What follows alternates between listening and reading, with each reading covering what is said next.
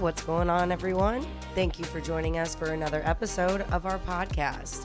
I'm Les. And I'm Mo. And this is the Les and Mo Show.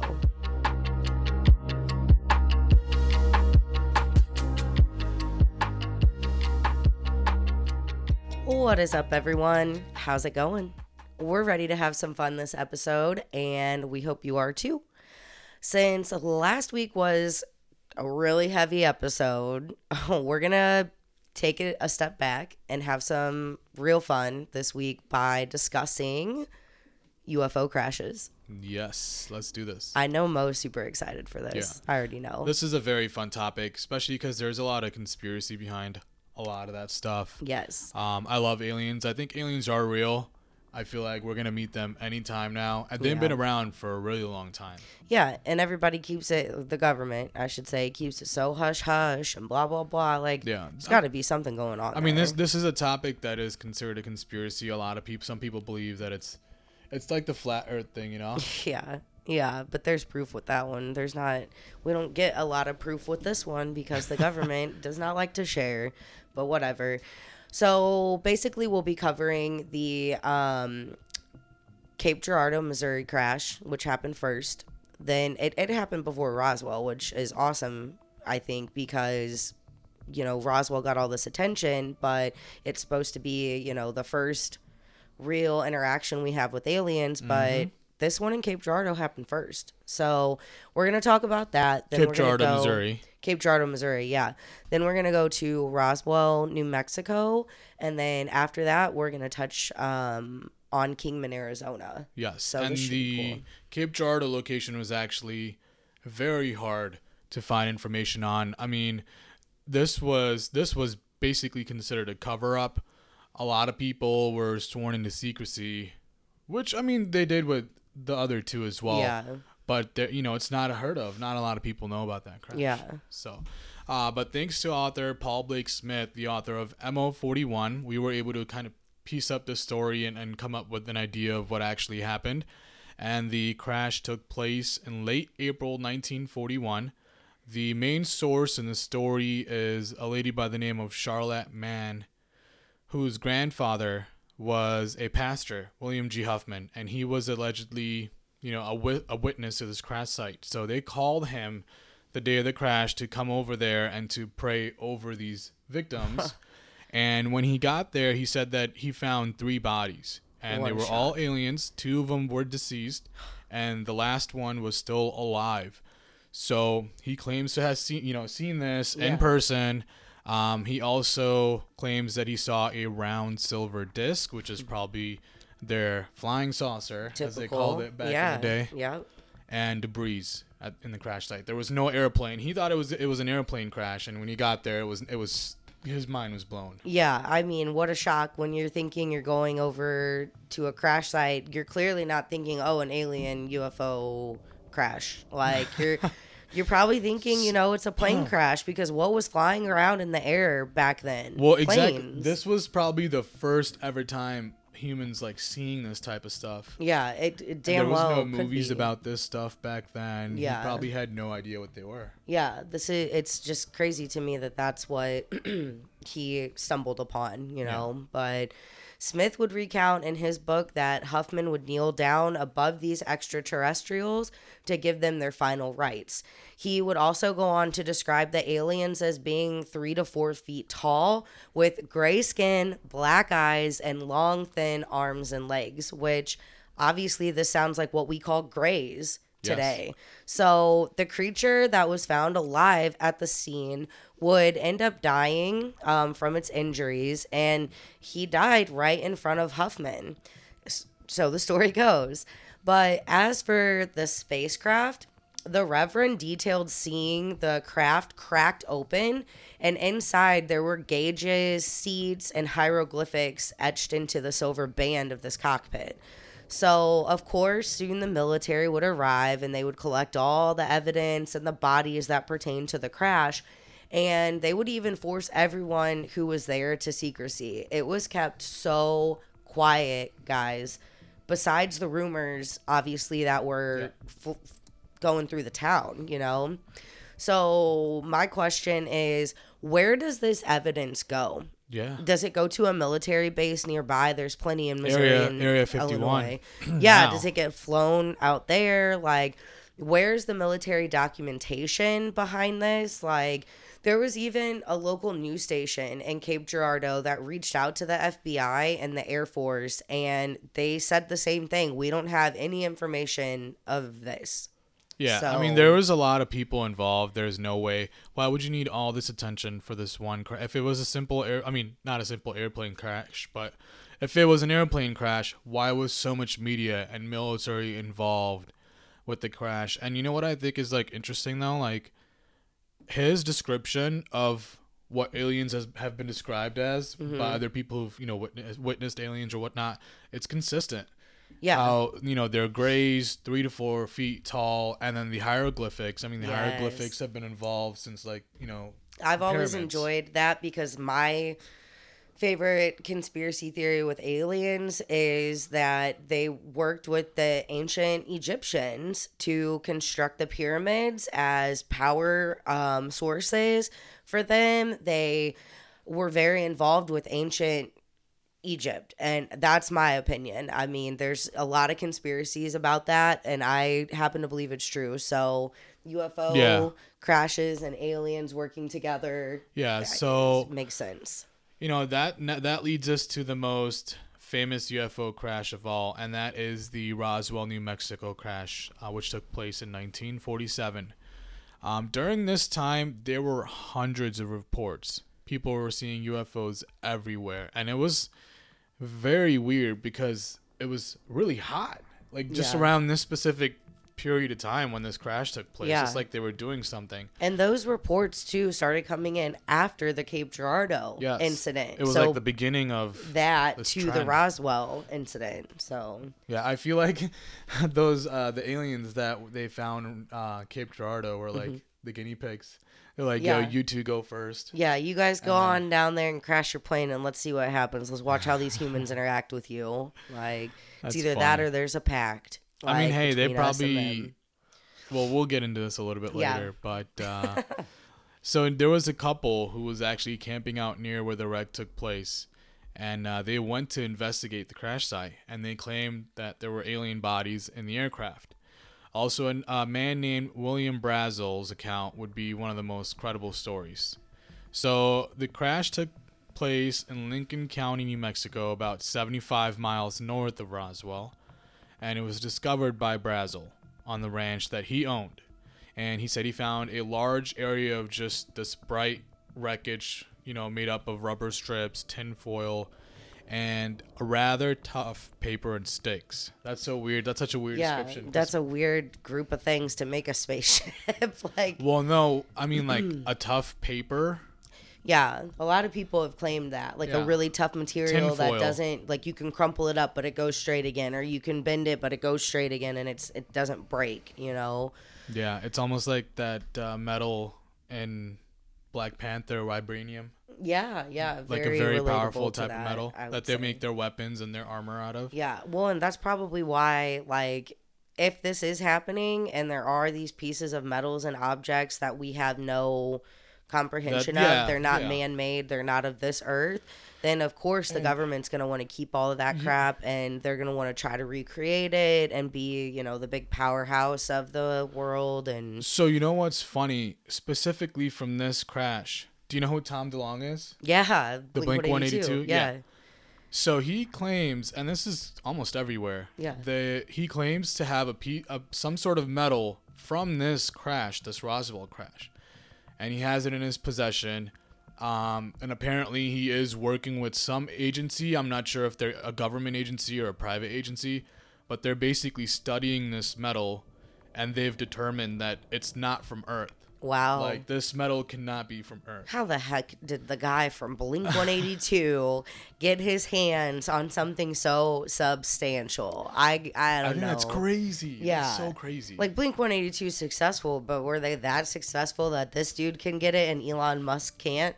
Like, well, what? he probably knew someone, but so Wow. that I think is crazy. But It is. back to the crash now. Let's see. So Brazel, He found the wreckage. he found the wreckage, And then he claimed that he had never heard of flying saucers at that time, which again, this was Cape Girardeau had happened just a few years before, so it's pretty fresh in these people's minds. Like, they're not used to it. Yeah. And the excitement grew more and more. Witnesses came forward. A lot of people were reporting this crash.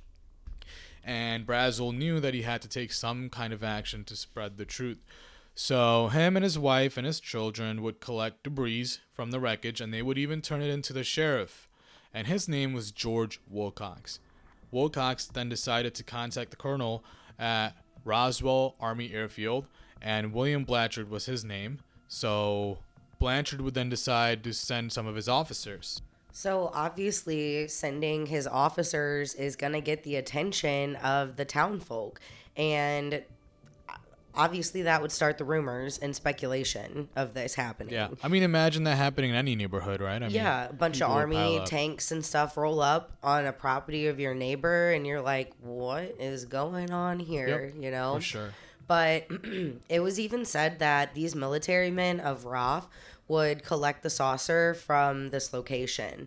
So RAF, the Roswell Army Airfield official Walter Haut, even issued a statement during a press release. And you guys, this is a direct quote from Walter Haut that he released in that press release. And it is, "The many rumors regarding the flying disc became a reality yesterday when the intelligence office of the 509th Bomb Group of the 8th Air Force of Roswell Army Airfield was fortunate enough to gain possession of a disc through the cooperation of one of the local ranchers and the sheriff's office of Chavez County."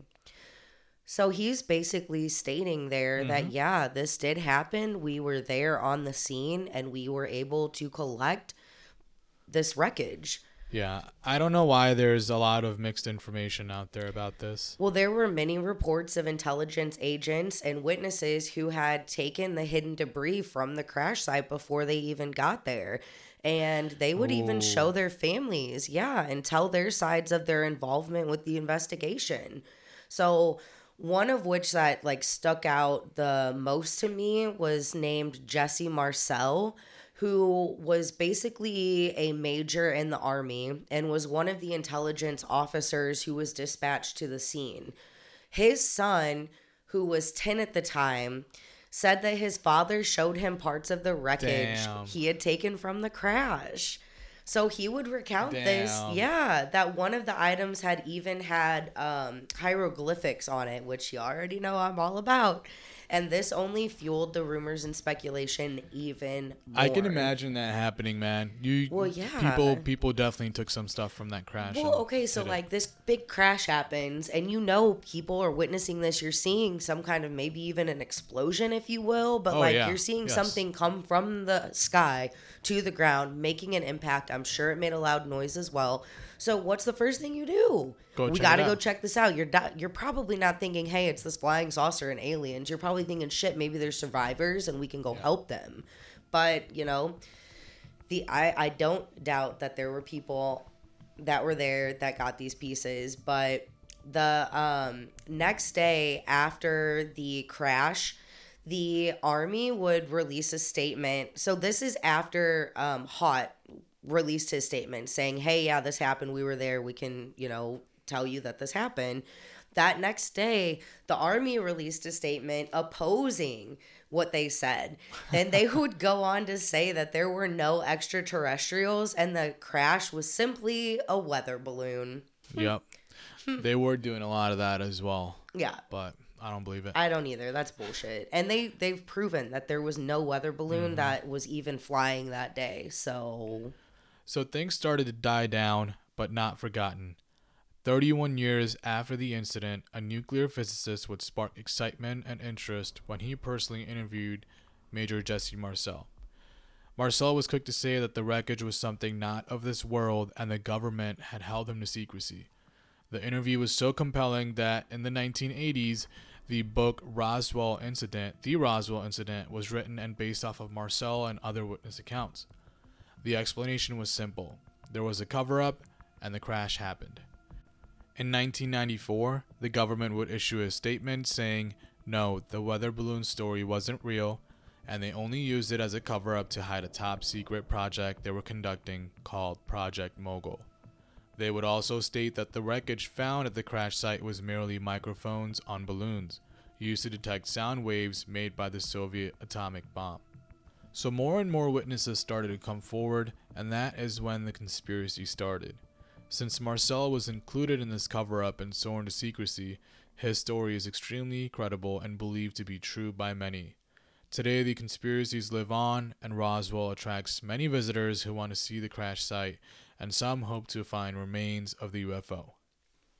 So, that shit is crazy. Yeah, that's the most popular UFO crash. They've done shows about it. Oh, plenty American of Horror shows. Story. That show is crazy. Yeah. I think it was kind of weird how they did that. Yeah. Part of that season. I like the Ancient Aliens episode, and I just love it all. But it's crazy. Like, what do you believe? I think it's real. I mean, if there are so many people involved with this crash, there are so many witnesses, the material is still going around supposedly.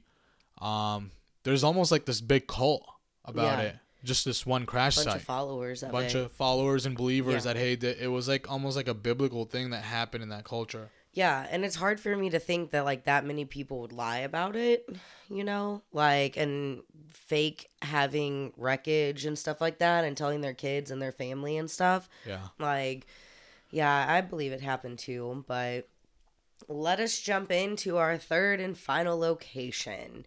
We are discussing Kingman, Arizona. So this crash happened in 1953 and is the lesser known of the three, but it still has many witnesses and stories of a government cover-up.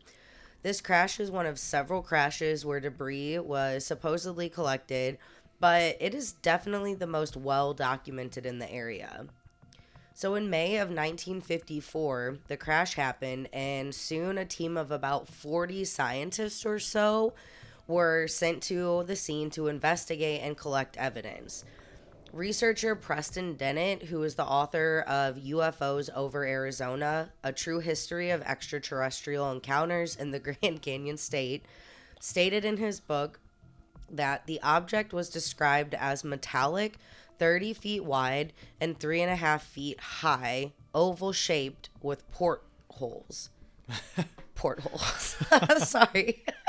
Portholes. Wow.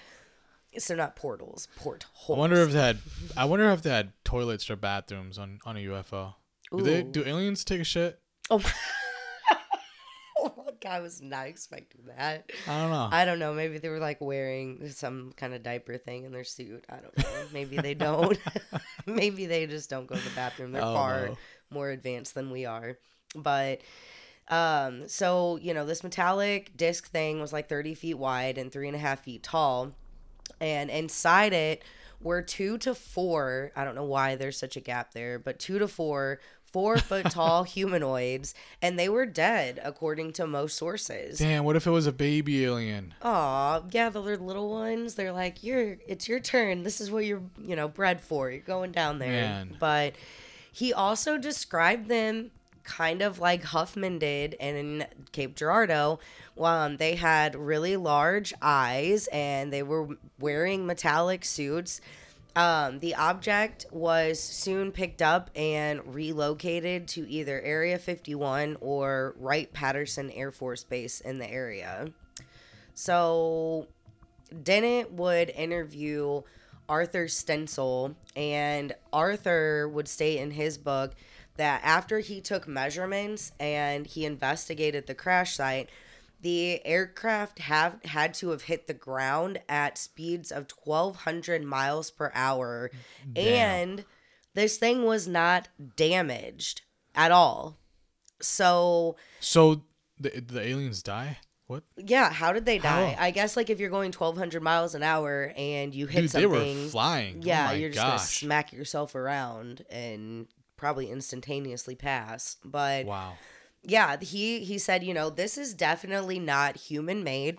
The object was not built by anything that we know about on the Earth.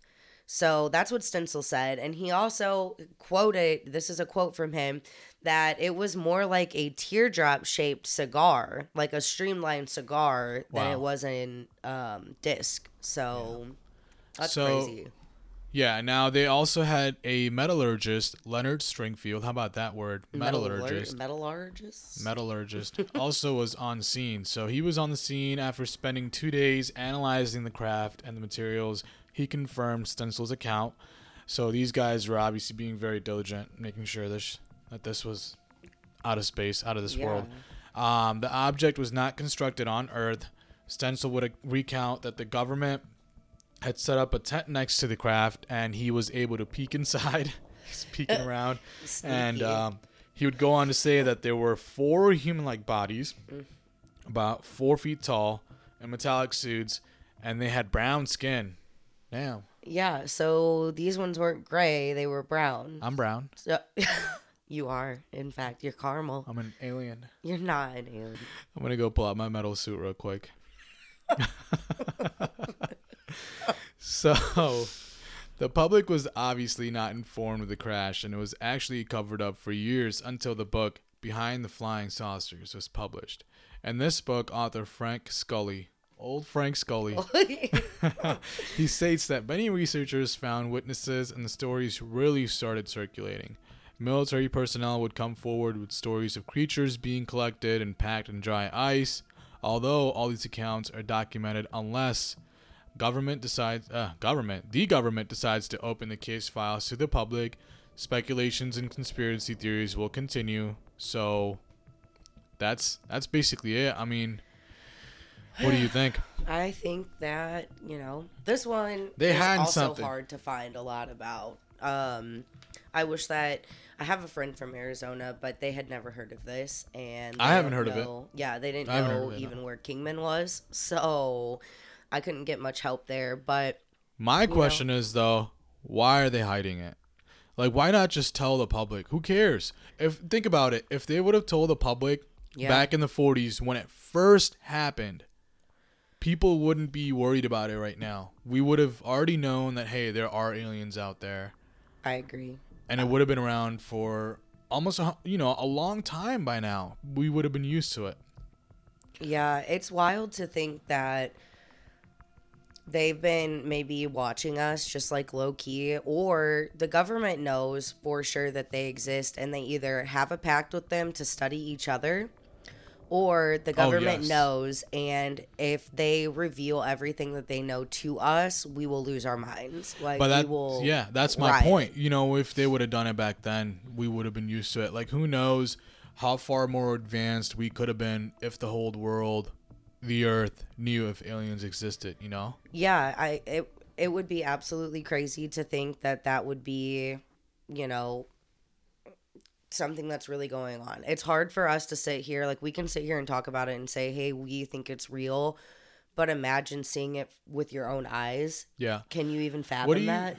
What do you think about the theory of like those FBI agents that look like alien or the Men in Black or whatever. The Men in Black and Yeah. Mark Zuckerberg looking like an alien, how he's like a robot or whatever. Well, he's like super sketchy. There's so many videos of like celebrities and famous people, like their movements are really like animatronic. Oh, the royal family one, that video, yes, the royal Meghan family. Markle, and Dude, that was Prince creepy. Harry looked real, but she looked like, and the Prince William and his wife behind They all them. look fake to me. They look like bobbleheads. Man, that was wild. That was I weird. don't know. Are they aliens? Are they robots? What are we part of the simulation theory? Like what? Who knows? I wish that we would just have more transparency with the government about things. I know that you guys supposedly are trying to protect us and keep us safe and all this stuff, but like when you are the elite of the world and you have all this insider knowledge, that's doing us a disservice, if anything. Yeah, it's just they want to keep everyone on their toes in this conspiracy thing. Like, if they tell us, there would be no conspiracy. That's true. Yeah, that is true. So- But Now, that basically brings us to the end of this episode, you guys. We hope that this episode left you wondering whether you believe in aliens or not. I know I do. I do. I'm ready to meet them, maybe watch some football with them. Oh my God. They probably don't even care about sports. They're probably so advanced. There's like not even any competition. They probably have sports. You think? Yeah. Interstellar Everyone plays galactic football. racing. Everyone plays football.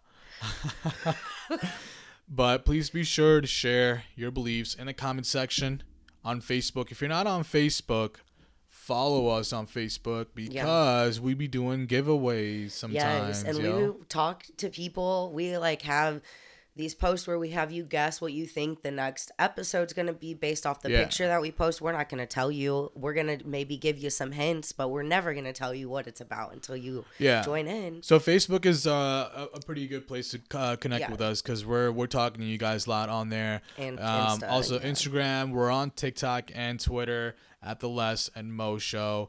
Be sure to like this video if you're on YouTube and subscribe to our channel. If you're on Spotify, give this podcast a rating and follow us. We will see you guys next week. We always appreciate you guys too. And one thing I wanted to add in here too, we want you guys to start sending us questions that you have for us because eventually we're going to do later in the season, we're going to do a Q&A part of an episode. So we're going to talk about a smaller story, but then we're going to do a Q&A at the end. So we really want you guys to send us your questions. It can be anything. We'll answer pretty much anything. So send those in through our social media platforms, and we will go ahead and answer those for you later in the season. The more you know, the less you fear. So tune in next week, right back here.